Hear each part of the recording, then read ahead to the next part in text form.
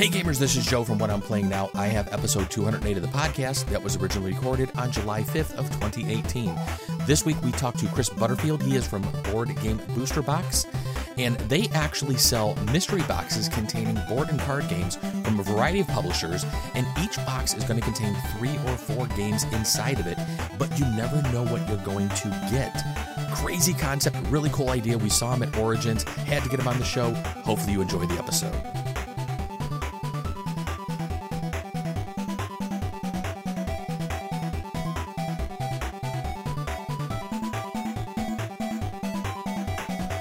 Hey everyone, this is Joe from What I'm Playing Now, and we are back with another interview here at the podcast. I have Chris Butterfield. He is from BoardGameBoosterBox.com. We met at Origins. Chris, how are you doing this evening? I'm excellent. How are you doing? I am doing quite well. Now, I was actually going through your website a little earlier today, and I was looking at a bunch of the videos of people opening up all the boxes at Origins, and every box has to be like Christmas when you see somebody opening it. Yeah, I mean, for me, it's a lot of fun seeing what's in the boxes, being involved in the process of creating them. Obviously, I know, generally speaking, what's in them, but I don't know what's in any particular box, all the different configurations of games.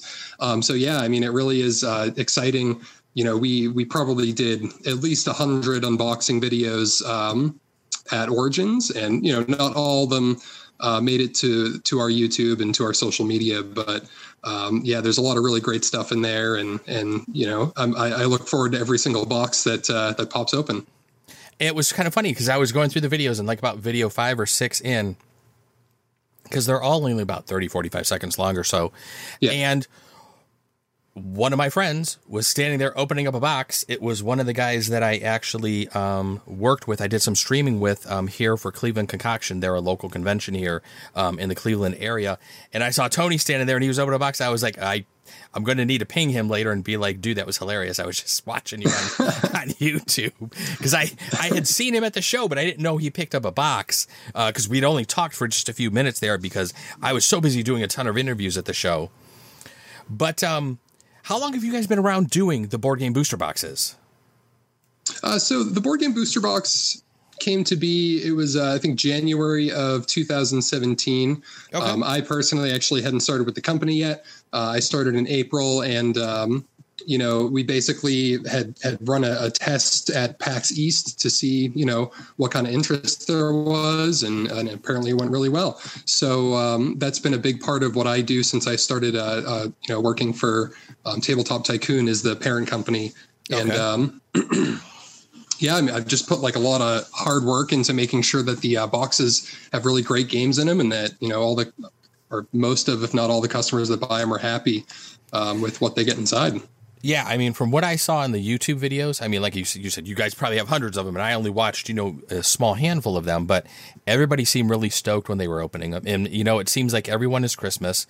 There's usually a couple of smaller games, and then usually maybe a medium-sized game, and then, what looked like a larger-sized game. And it's like, who came up with the idea to actually start this Board Game Booster Box? I mean, it's a crazy idea, but it works.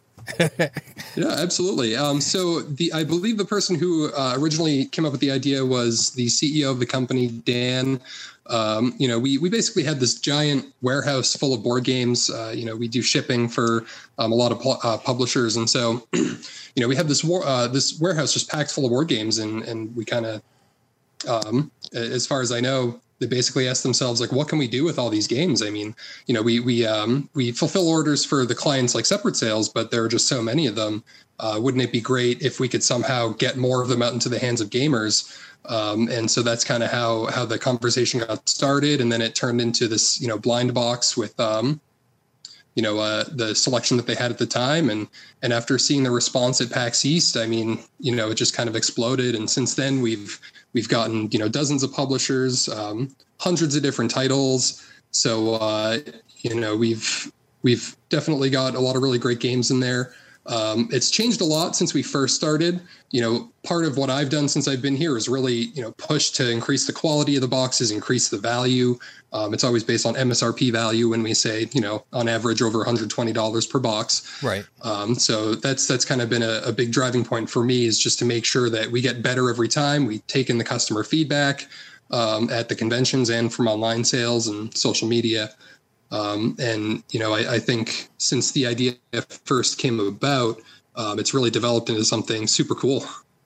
Oh, definitely. I mean, when my wife and I were walking by, when we were at Origins, we were like, what are all these white boxes? And we're like, Board Game Booster Box. And, the one girl started telling us, and we were like, okay, this is probably something I need to do an interview with, because that's actually a pretty kick-ass idea. And that's... Go ahead. Going to say that's how it starts. Everybody, we hit this point in the convention after the first day, maybe halfway into the second day, where all of a sudden people are coming up going, I've been seeing everybody walking around with these white boxes. Like, what's in the box? I got to know. And so I think just something about this, like, really discreet looking white box with a black print on it. And it just kind of really, it's discreet, but it pops out. There's nothing else there like it. There's no board games with just like a white box, so. No, yeah, definitely. It's almost like it's self-promoting. I mean, yeah, exactly. When you see people walking around with them, because and we saw plenty of people walking around with them. I mean, because we stayed right at the Hyatt, so as we're walking back and forth, to go back to our room, it was just like, oh, there's another Board Game Booster Box. Hey, look, that guy has a box, and you almost want to stop people and say, well, what did you get? Because I mean, some of the stuff that these people are getting in there, like you said, up to 120, some of the games are like $80 to $100 board games that are in there, which is kind of amazing, because you're only selling the boxes for $50. Right, exactly. So it's really all about like averages. Not every single box is going to have $100 game in it. Yeah. At Origins, I saw somebody get Settlers of Catan, which is obviously everybody knows Settlers of Catan, but it's a pretty reasonably priced game. I think I saw somebody get Massive Darkness. That's like an $80 game. I saw that somebody got a Zombicide. Oh yeah, yep, Zombicide. The season 1, I think. So yeah, yep. Oh, you are gonna get a lot of high ticket games. Games that everybody's heard of, mainstream games, things like that. But a lot of what you're going to get in there are games that you've never heard of, from publishers that you've never heard of. One of the things that I love about the box the most is, we're helping independent publishers that have a hard time getting their name out there. We help get their games into the hands of gamers. I mean, there's thousands of games that come out every year. How do you choose, which game is the right one for you? Unless you just kind of dive right in and just start playing them. But when you're at a place like a convention, I feel like it's sensory overload sometimes. You just have so many game demos going on, just so many things to look at. And so I think one of the cool things about the booster box is it buying decision out of it for you. It's like, look, there are games in this box. You're going to get 3 to 4 games. The MSRP average value of any box is going to be over $120. So really, you're some people call it a gamble, but you're definitely getting your money's worth. You're getting games that you've probably never played before. So it's definitely an interesting experience for customers, and it does help, get the name of these independent publishers out there, because now this person who gets their game in their box might want to go out and buy the expansions, or check out, other games from that publisher. So, it's kind of trying to create this virtuous cycle out to customers and driving those customers, to the other games of the publishers. Yeah. So now, in talking about opening up the boxes, you mentioned like it's a gamble. Have you guys ever been approached from a gambling aspect that's what this is at all? No, we have never been approached by anything like that. I mean, some people say it's gambling because it's averages and you don't know what you're getting. But I wouldn't really equate it to the same thing as gambling. I would equate it more to like opening up a Magic the Gathering booster pack, right, or something like that. And if someone wants to call that gambling, they can. But I think the majority of the gaming community would probably disagree. So, how do you guys decide what actually comes in a box? I mean, if you guys have a warehouse full of games, and do you guys have like some stuff computerized? Like, there's like a computer program that's saying, take this game from this shelf and throw it in a box, or are people just randomly grabbing games? I mean, how do you figure out what goes in it?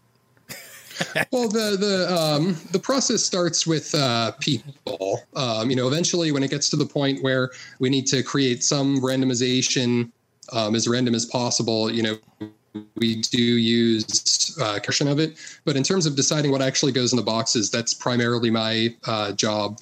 And a couple other people in the company also reach out to some of our clients to see if they want to, get games in the box. At this point, we've started reaching out to publishers that we don't already work with. We get games through distribution, through wholesale.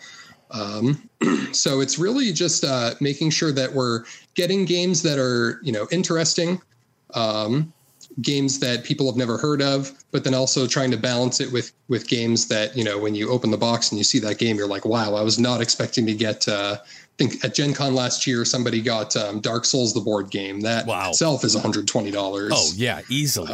Yeah. I have that game downstairs. I know, it hurt my wallet. Yeah, exactly. And, the customer feedback also is an important part. If we get a lot of feedback from people like, hey, I was expecting to get more out of these things, then I kind of take it upon myself to make sure that when we do the next batch, I get the best games that I can possibly get. Again, not every box is going to have that, Massive Darkness or Dark Souls. Right. But it's really, I think the biggest part is just finding the balance and making sure that we're, meeting the standards that we tell people we're living up to. No, and I think it's a great idea with, some of the independent publishers and stuff like that, because like you said, I mean, there's so many games released on a yearly basis. I know on our podcast and what we do for the YouTube channel, we try to cover just a wide variety of games. I mean, when I talk about games on the podcast, I don't necessarily talk about latest and greatest. I talk about games that are 10 plus years old because I go down to my local game store and whatever people are bringing, I play and I talk about what I'm playing now. So if I played an old game, I talk about it. Even if it's already been talked to death and it's old, but there's still so many good games out there, but there's still so many hidden gems out there because you can't play everything. There's just way too many in the industry right now. It's insane. Yeah. And what I see with, we actually have a regular retail store as well. We have a retail website, where we just sell games and not board game booster boxes. Mm-hmm. And what I see with our most loyal customers, our biggest buyers, is that they love these games. They look cool. The art's cool. They're mechanics that they love, and they just like load up on them, but then they end up hoarding these games that they just never end up getting to the table.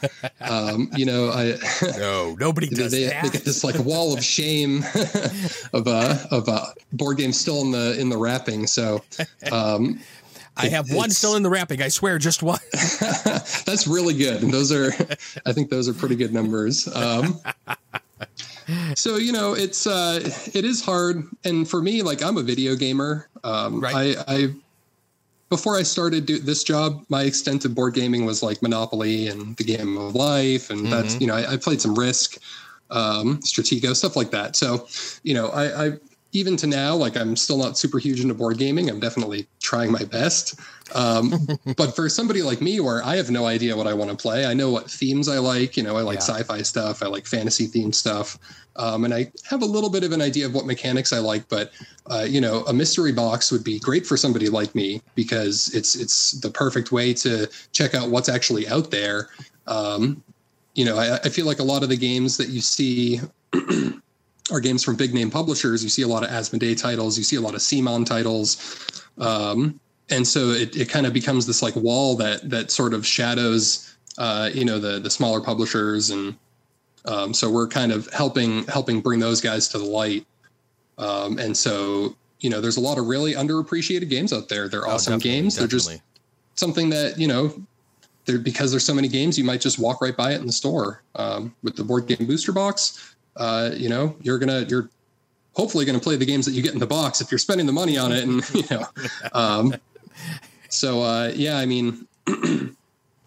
but it's great for seasoned veteran gamers as well, because you are going to get really heavy Euro style games. You're going to get heavily thematic games. The things like Ticket to Ride and Catan, we really kept to a minimal, even though they are great games and they're a lot of fun. We really try to put stuff in there that's going to jump out at people when they, when they open the box. So now you mentioned a couple of themes. Have you guys ever thought about maybe like a premium box where you're actually theming them? Maybe like a sci-fi themed box or a fantasy themed box or like, a mystery box or something like that, and maybe charging a little bit more for it, but there's totally thematic games in the box, not just completely random? So we've kind of been playing around with a few ideas like that. I'm not exactly sure what we may do in the future, but one of the big ideas that we've been tossing around is the family box. Because, especially like the last day of conventions, a lot of the time is family day. I know at Gen Con, and I think Origins too, it's family day. And families love buying the Board Game Booster Box as well, but not every game in there is going to be appropriate for your children. You could get like Blood Rage and Fallout and Dark Souls, the board game. So we've been thinking kids about will be fine with it. Yeah, they'll get it. So we've been thinking about that, and then the other idea, the family box would be sort of like the lesser expensive box, and then on the other end, the more expensive, more valuable box, we were thinking about doing an XL box. Okay. And sort of what spawned that idea is literally just games that will not fit in the Board Game Booster Box. So now, is each Board Game Booster Box are the boxes all the same size, or are they cut to maybe fit the games that go in there? So originally it was all the same size box. Okay.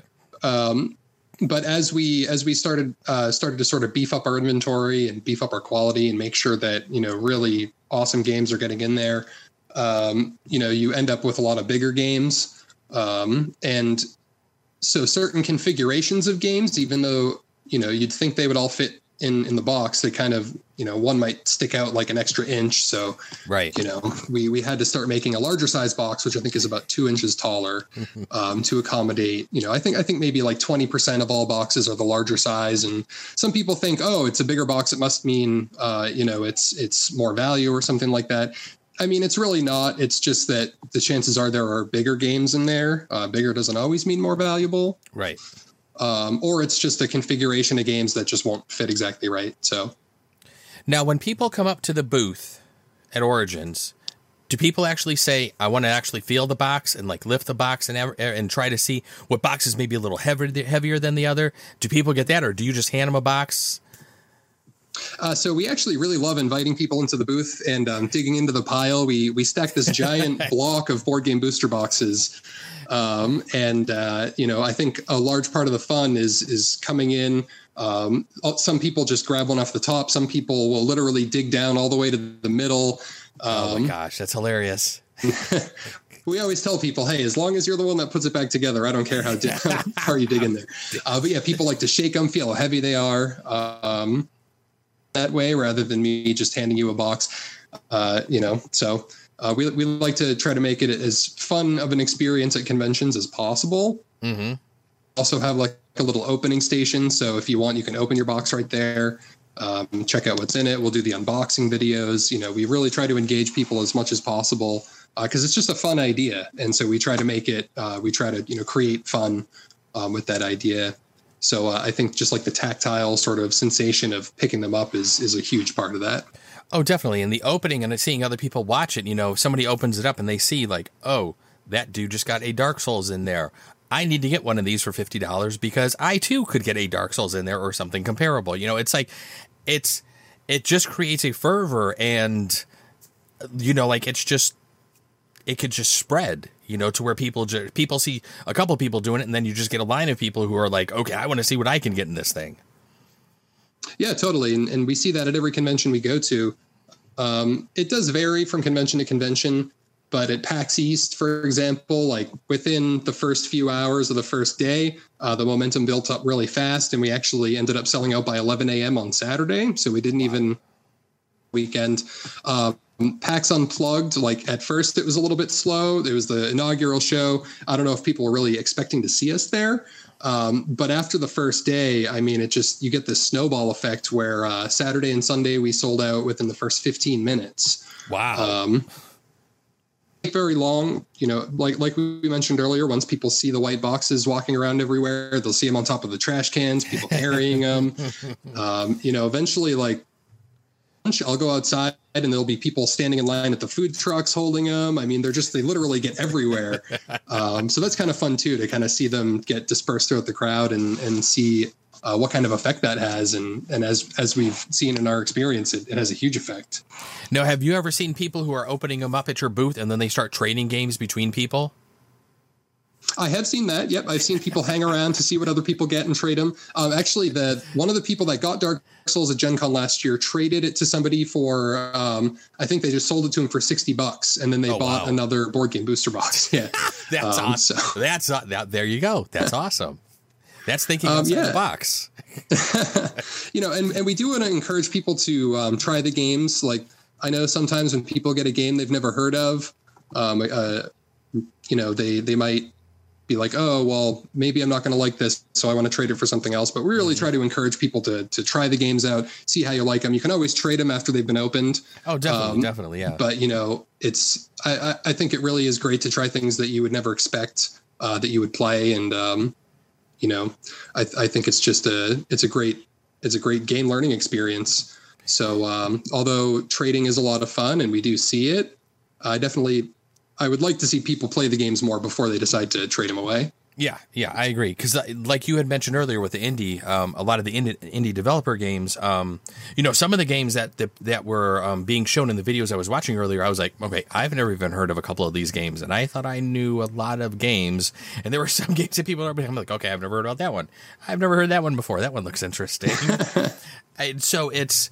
and if somebody takes those games down to their local game store, and plays it with their game group or whatever, that could be a way to introduce, some of these lesser known games to people and get larger groups of people to know it. And then more people will possibly be playing that game in the long run, which is just good overall for the whole, board game community in general.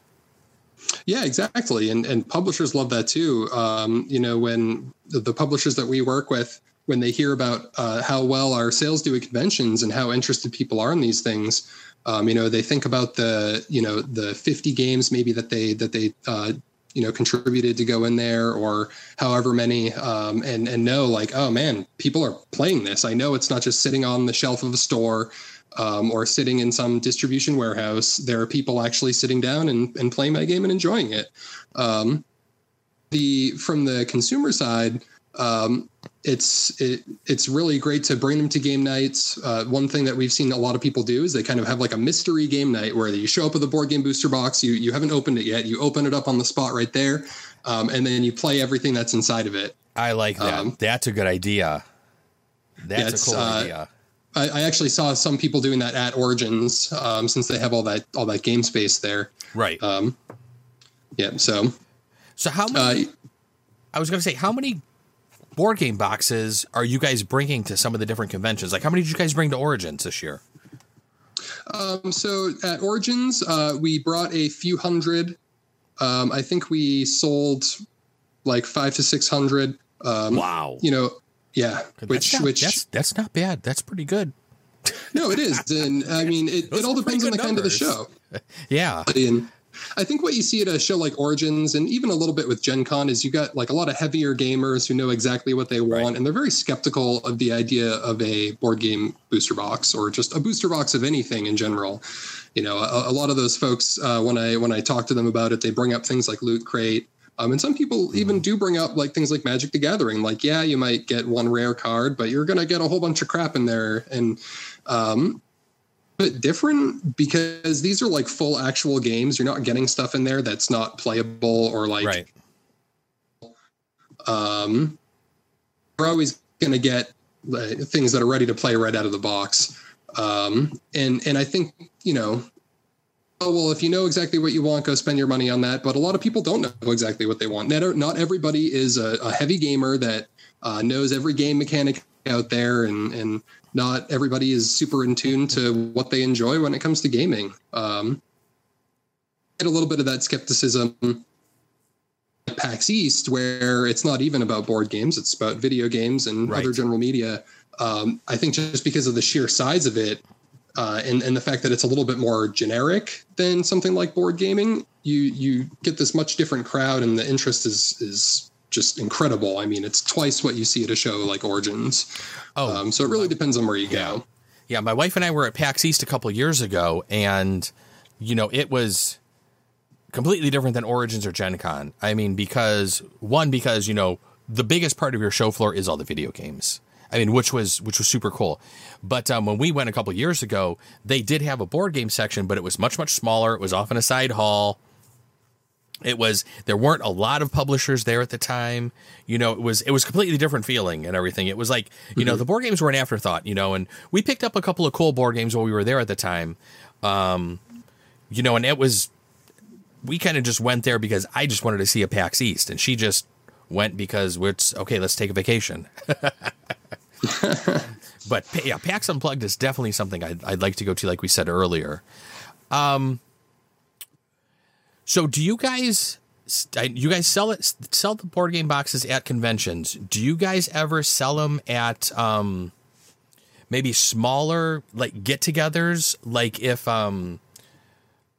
friendly local game stores are having some sort of charity event, do you guys can they get you guys in there and then sell some boxes for the people? I don't know if they would consider you guys competing with them or not, but do you guys sell this stuff to local game stores, or do you guys just sell this through, your website and through your stores? Right now we are just doing direct only. Okay. So we sell online, we sell at conventions. We do have a retail store where you can buy a Board Game Booster Box. It's located in Londonderry, New Hampshire. Okay. We don't really sell to retailers. We've talked about before. I'm not really sure if that's something that we would do. I did get some interest at Origins about doing something like that. But when it comes to like a charity event or something along those lines, like we haven't done anything like that yet, but I am all about that and would love to do something like that. So if somebody approached me about it, if anybody out there had any ideas, I urge people to reach out through the website. And at least like have a conversation about it, because that would be super cool. I believe we've donated a couple boxes to I forget exactly what it was, but I think to a gaming event to raise money for somebody who is having medical problems or something like that. So definitely love to do more of that, though. Yeah. So when you were at Origins, I'm sure you were working the booth quite a bit. Did you get to play any new games, or did you get to go around and actually check things out? And did you see anything cool at Origins, or was it all just work for you? It's mostly work, but sometimes on like the tail end of my lunch break, I'll kind of scoot around the hall real quick and check out what's out there. The chance to play. Actually, no, I played a couple rounds of Super Show by SRG Universe. So that's the wrestling game, wrestling. Right? Yeah. Yep. Okay. Exactly. So played a few rounds of that with them. I mostly just kind of checked out demos, did some live videos of them on Facebook. But a few of the things I checked out were Big Trouble in Little China, which is coming out soon. Mm-hmm. Epic. I also checked out Root, which I think is Leader Games. They also do Vast? Vast, yes. That's the one I'm thinking of, yeah. Patrick out some of those. Patrick Leader was the first interview I think I did on my podcast years ago. Oh, that's cool, man. Yeah. They have some really cool board art. I think more into video gaming than board gaming. One of the things that I can really appreciate about board games is the game art. So I kind of focused a little bit on that at Origins and tried to looking games and the coolest looking meeples. I think Root has some pretty neat meeples. They have the little faces painted on them and like this little nefarious, mischievous. I don't know. It's really cute. So yeah, I saw some cool stuff there. Yeah, it's interesting the way some of the games are using more than just wooden blocks for resources. Everything's trying to, especially with Kickstarter, when you start getting into the Kickstarters that have the different stretch goals and everything, like, well, we'll unlock this stretch goal, and instead of a wooden square, you're going to get, like something that looks realistic, realistic resources and everything. And it's interesting how some of these games are going away from all this little wooden pieces to these really ornate, art looking things in your board games. Like we were unboxing Feudum yesterday, and some of the components in Feudum, I was just like, holy crap. The monsters look outstanding in that game. Yeah, absolutely. With especially with Kickstarter, I think you see a lot of games where, because I think the Kickstarter board gaming crowd really love the stretch goals. They love the high quality components. I think there's something to be said about unlocking goals, like whether you're playing a game or doing a contest or whatever it is. It just kind of makes it a little bit more interesting. And I think people on Kickstarter have kind of grown to expect that now from companies. From publishers out there. I know some of the feedback that I've seen on various Kickstarters is these minis and the quality of these resources. So it is definitely something people look for. I'm not sure if I personally sway one way or the other, whether it's wooden older components or little cardboard chits, or whether I'm playing with like real gaming coins or something. Definitely adds to the experience, and so I think a lot of people are just into that.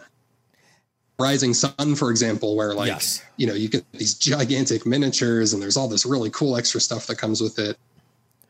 But it's just like video games, because I've been playing video games my whole life, and it's when I started this podcast, it was all video games. And then probably over the course of the past 5 years, it was like, okay, video games. And then like around episode 30 or 40, we started adding in board games. Then it slowly now we're all board games. And I don't even talk about video games anymore because I still play them, but there's so many video game people out there. And I was trying to talk about both genre of games, both video and board games. I just felt like it was just too much. I couldn't focus enough on one. So I was like, let's focus on board games, since that seems to be where all my money is going into now. I seem to spend way more money on board games than I am on video games now. I mean, so, my wife is like, okay, you just took one thing expense and just moved the money over to another thing. I'm like, yeah, pretty much. Except the video games, I don't think take up as much space, because we have I have two very large shelving units filled with board games. Whereas most of the video games, I either just download now, so we don't even see a case for it, or we throw it in a case under the bed in a couple boxes. Yeah, they're definitely a little bit more space efficient. Although with board games, having that thing to hold, like when you're like holding a video game disc, it doesn't do any justice to the video game. You have to and I know just like looking at or holding a board game doesn't necessarily give the gameplay any justice, but there's something about like a heavy metal coin or like a solid plastic or that versus these little punch out cardboard pieces that are like light and flimsy. And I think even though it does take up more space, I think like putting your trophies on display, I mean? Like, look at all this really cool stuff that I have. Maybe do with like collectible video games. I think almost every board game in a way is like a collectible. So it's I think it's a little bit, when you look at this wall of games, I think it's something to be a little bit more proud of, I guess, than having a wall of video games, if that makes sense. Yep, I could see that, because most of my library nowadays is on Steam. So besides the few games I purchase nowadays for the PlayStation 4, it's even on the PlayStation 4, most of the stuff we're buying is digitally. It's just easier. It's just easy, Yeah. With hard drive size, you just say, like in your PC, okay, well, I don't need to delete stuff. I'll just buy another hard drive, throw it in there, and just basically extend where I'm downloading all my stuff to. Yeah, exactly. And it's, it's easier to lose track of. Like for me personally, I just can't stop throwing money at Steam. And it's a lot easier to forget. especially with. Oh, I know the summer sale going on right now is just crazy. We've been talking about that at work. Some of the guys, I walked down the hallway. One guy looked at me. How much did you spend so far? I'm like, I haven't bought shit. I'm trying to not buy any video games right now because I've spent way too much on board games. Yeah, and like with the board games, you have this physical reminder, like, oh man, I should probably stop spending so much money. But with video games, it's just so easy to you click a couple buttons and you're $50 poorer. So what other shows are you guys going to be at this year? You guys were at Origin so far. I'm sure you guys are going to Gen Con. You've mentioned PAX Unplugged. Where else are you guys going to be? I saw a whole list on your website, and I could probably pull it up. Yeah, so I think I have it here. The next convention coming up is Kineticon. This is a first time for us going to that one. It's more of like a general media convention versus like a gaming convention. So we're really excited to see how that turns out. After that, you're correct, we have Gen Con. So we'll definitely be at Gen Con. And PAX Unplugged, we are most likely going there. I think PAX East at this point is pretty much a given. So you can almost definitely expect to see us at PAX East 2019, but we haven't solidified that yet. But, for any folks in New England, definitely if you have a chance to check out Kineticon, swing by the Board Game Booster Box booth. I know for people in New England, Gen Con is kind of like this faraway, distant land. But if you make it out to Gen Con or for any of the local folks out there, definitely come find us. It won't be too hard once you see all the boxes floating around everywhere. It is very easy to spot you guys at a convention. Yes. And that is one of the few things I like about where I live, because we live about 30 minutes west of Cleveland in Ohio. So, I'm a couple hours away from Columbus, and I'm about 5 hours away from Indianapolis. So I can kind of hit both if I want to. Oh, that's very convenient. Yeah, and I didn't realize how much like gaming action happens in the Midwest, I guess. I don't know if gaming action is the right thing to call it, but going to Gen Con, that was actually my first convention ever. And it was the 50th anniversary one that they just did in 2017. So yeah, It was just like mind blowing seeing like going from like Monopoly in Life, having never heard of Catan even, or Ticket to Ride, like it's just like, it's overwhelming. That's crazy. So how did you actually get involved then with Board Game Booster Box? If you're not really, into the board games as much as, everybody who's buying your stuff, how did you actually get hooked up with those guys and actually start working there? So I actually have a friend who was working for the company already, and they posted something on Facebook.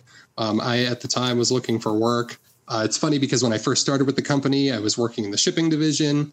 Working with clients, absolutely nothing to do with retail, nothing to do with the Board Game Booster Box. But after a couple months of, thanks to see my skill set, they kind of realized, hey, I think this guy would be much better at, doing this Board Game Booster Box thing and handling all this retail stuff. That's when I took that over and, not really feeling one way or the other about board games, at least at the time. I was just kind of like, yeah, whatever, man. Like, I'll do whatever you guys need me to do. So, but then once we really started doing the Board Game Booster Box, like board gamer, I think it's just really cool. So I've enjoyed it so far.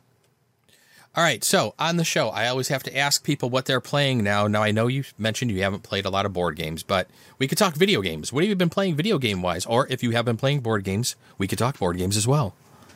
Yeah, sure. So as far as video games go, right now, actually, I've got it paused in the background. I've been playing Final Fantasy 15, finally getting around to that. All right. So I've been enjoying that so far. I'm not really big into open world games. I know that's like the thing right now, open world sandbox games. You get to a point where there's just too much to do. So it kind of takes away from the fun for me anyways. But I don't think Final Fantasy 15 has crossed that threshold for me yet. Another one that I've been playing a lot of is, I don't know if you're familiar with the Total War series by Sega. They have like Total War Shogun 2 is the one that I've been doing. Probably one of the best games I've ever played. I'm really big into strategy games, original Warcraft, StarCraft, those kinds of things. Command and Conquer. Sid Meier's games. So this game just really scratches like all itches. It's got the real-time strategy. It's got the grand turn-based strategy. So I've been playing a whole lot of that. And basically, like, you watch these battle replays, it's like watching a movie of like a historical battle. But yeah, that's pretty cool. That's I think that's all I have going on right now. I have been kind of off and on Stardew Valley a lot. I haven't played that one, but I've heard a lot about it on some of the different podcasts I listen to, some of the video game podcasts. Yeah, I mean, it basically takes everything that was awesome about the original Harvest Moon, right, and just, makes it 15 times better. Really great game. I'm into like resource management and building games and that sort of stuff. Yep. Strategy. That's a perfect game for that, from what I've heard. It's actually on my Steam wish list.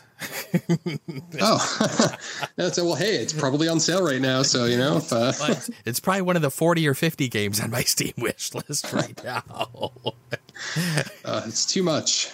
Too much. Yeah, I think one of the last games I picked up is a sandbox game, Kingdom Come Deliverance. It's kind of like one of the that RPGs. Sounds vaguely familiar. It's kind of like a role playing game. You're basically going around and trying to avenge your parents who were, killed at the beginning of the story. Combat in the game is rather unique.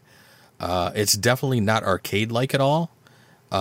It's really different actually. It's actually not easy either. But the graphics on it are actually very good. I have a nice computer to play games on, so I like when games have a lot of eye candy to them. Yes. Yes. But I mean, with the power of graphics cards nowadays, it's just like mind blowing. I'm playing, like I mentioned, Final Fantasy 15, and the scenery is just totally gorgeous. Yeah. Yeah. So I'm a big eye candy person when it comes to video games, and even to a certain degree board games, because again, not being familiar enough with all the different games and mechanics, the thing that draws me to a game is the art, which probably isn't the best thing in the world, but you got to start somewhere. So. Yeah, and it's just like video games. Sometimes, the things that look the best aren't necessarily always the greatest. There are some gems out there that look horrible.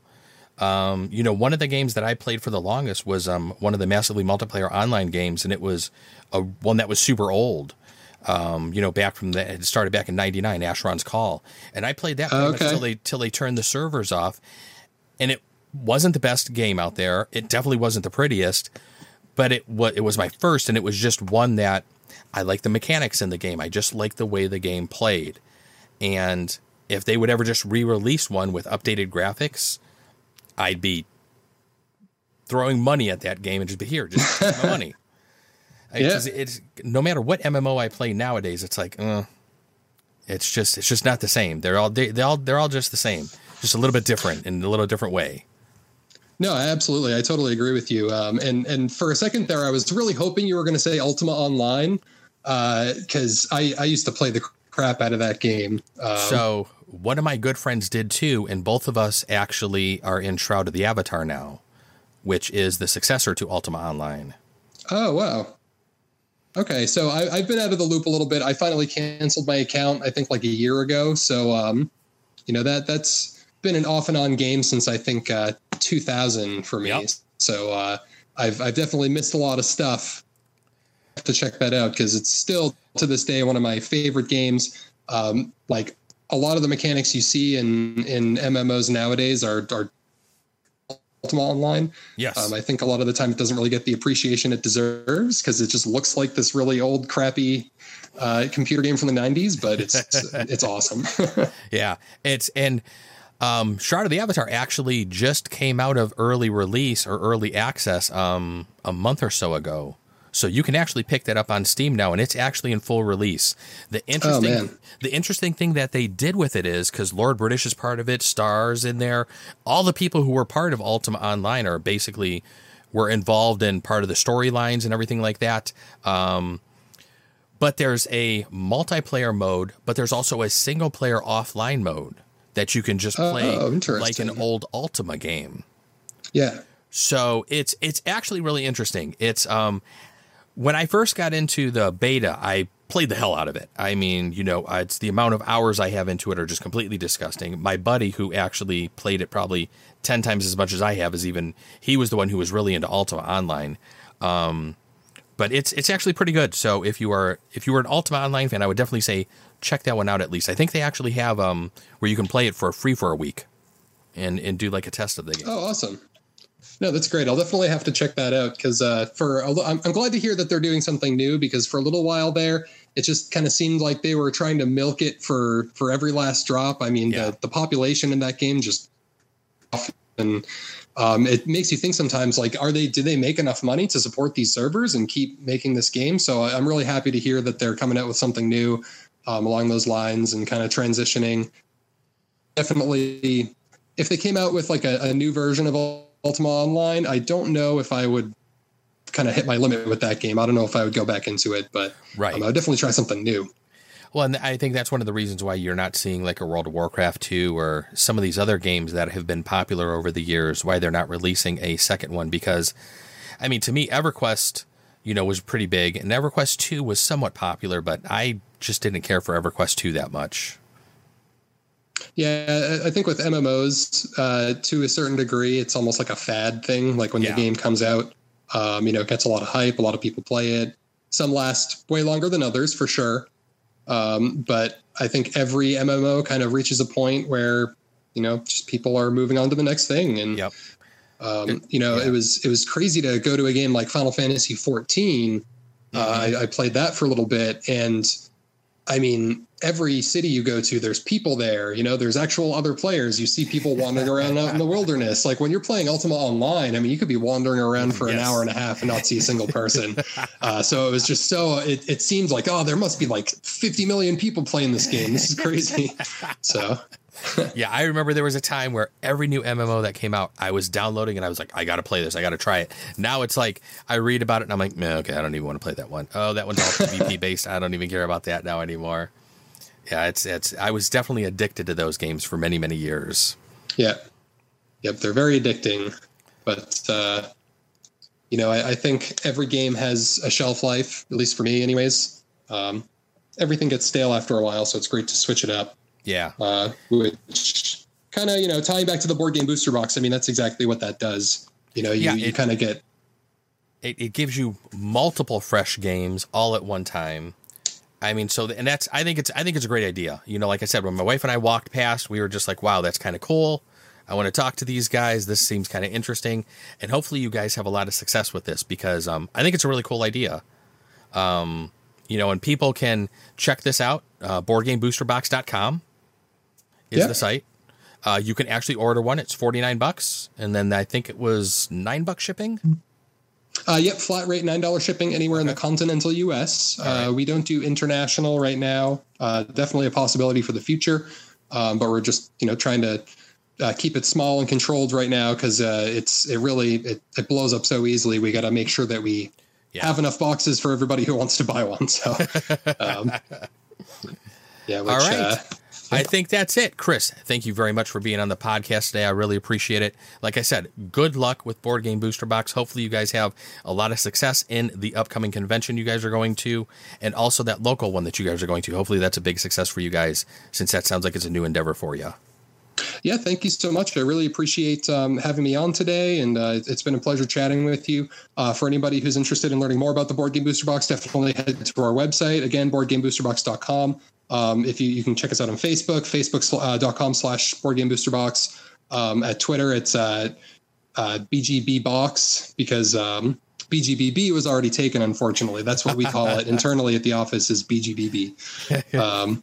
So yeah, follow us on social media. Go to our YouTube. Check out our opening videos. We have tons of unboxing videos. If you want to get an idea of what's in there, for any of you skeptics out there, go and look for yourselves. You'll see that there's a lot of really awesome games. And I'm going to warn everybody, when you're watching these openings, you're going to want to order a box immediately because you are going to get completely caught up in it. So it's everybody get your credit cards ready when you go out there to watch the YouTube channel, because it's going to be very easy to just want to get a box yourself. Because I was sitting there and I was watching 5 or 6 of it. And I'm like, I want to open something up right now. I'm like, that looks kind of exciting. Yeah, it's addicting. You start watching and all of a sudden you've watched through all the, I've probably watched those unboxing videos at least twice all the way through just because it's so much fun. So. All right, that's cool. Chris, again, thank you for being on the show. Everybody else, we will be back next week with another show. But until then, everybody, thanks for listening. We'll catch you later. Bye-bye. Well, hopefully everybody enjoyed that conversation that we had with Chris. It was great talking with him. Like I said, we had met them at Origins this past year, last month, basically. And I wanted to get somebody on the show from their company, because I thought this board game booster box, I thought it was a really cool idea. And watching some of the videos, like we said during our conversation, you can get some really, really interesting games. You can get games you've never heard of before, games that, you may not even see at your friendly local game store if they only get, the most popular games down there. Some of these are from indie designers, indie publishers. So, it's a nice variety of games. It seems like each box is going to contain something really cool in it. So definitely check them out if you're going to any of the conventions that they may be hitting up, and stop by the booth and see what they have, and watch some people open up the boxes. But I will warn you, if you do watch people open up the boxes, you are going to get caught up in the hype, and you're probably going to grab one yourself, which I'm sure Chris will enjoy. But other than that, everybody, hey, thanks for joining this week. As always, you can join us in some conversations over on Board Game Geek. We do have a guild over there. That is guild number 2440. You can email us and let us know what you're playing now. You can send those emails to whatimplayingnow@gmail.com. You can follow us on Twitter and Instagram. We're trying to grow those communities at What I'm Playing Now. Don't forget to drop the G, like I always say. Don't forget to search for us on Facebook. What I'm Playing Now you can search for. And our streams hopefully will also be hitting Facebook Live, as we're trying a new streaming service, Restream.io, as we're trying to hit Facebook, Twitch, and YouTube with all of our live streams. So you can also subscribe to us on Twitch, twitch.tv/whatimplayingnow, and also on YouTube at youtube.com/whatimplayingnow. But everybody knows what to go do. Go play some games and then let me know what you're playing now. Until next week, everybody, you have a great week gaming, and we will talk to you later. Thanks for joining us. Bye-bye.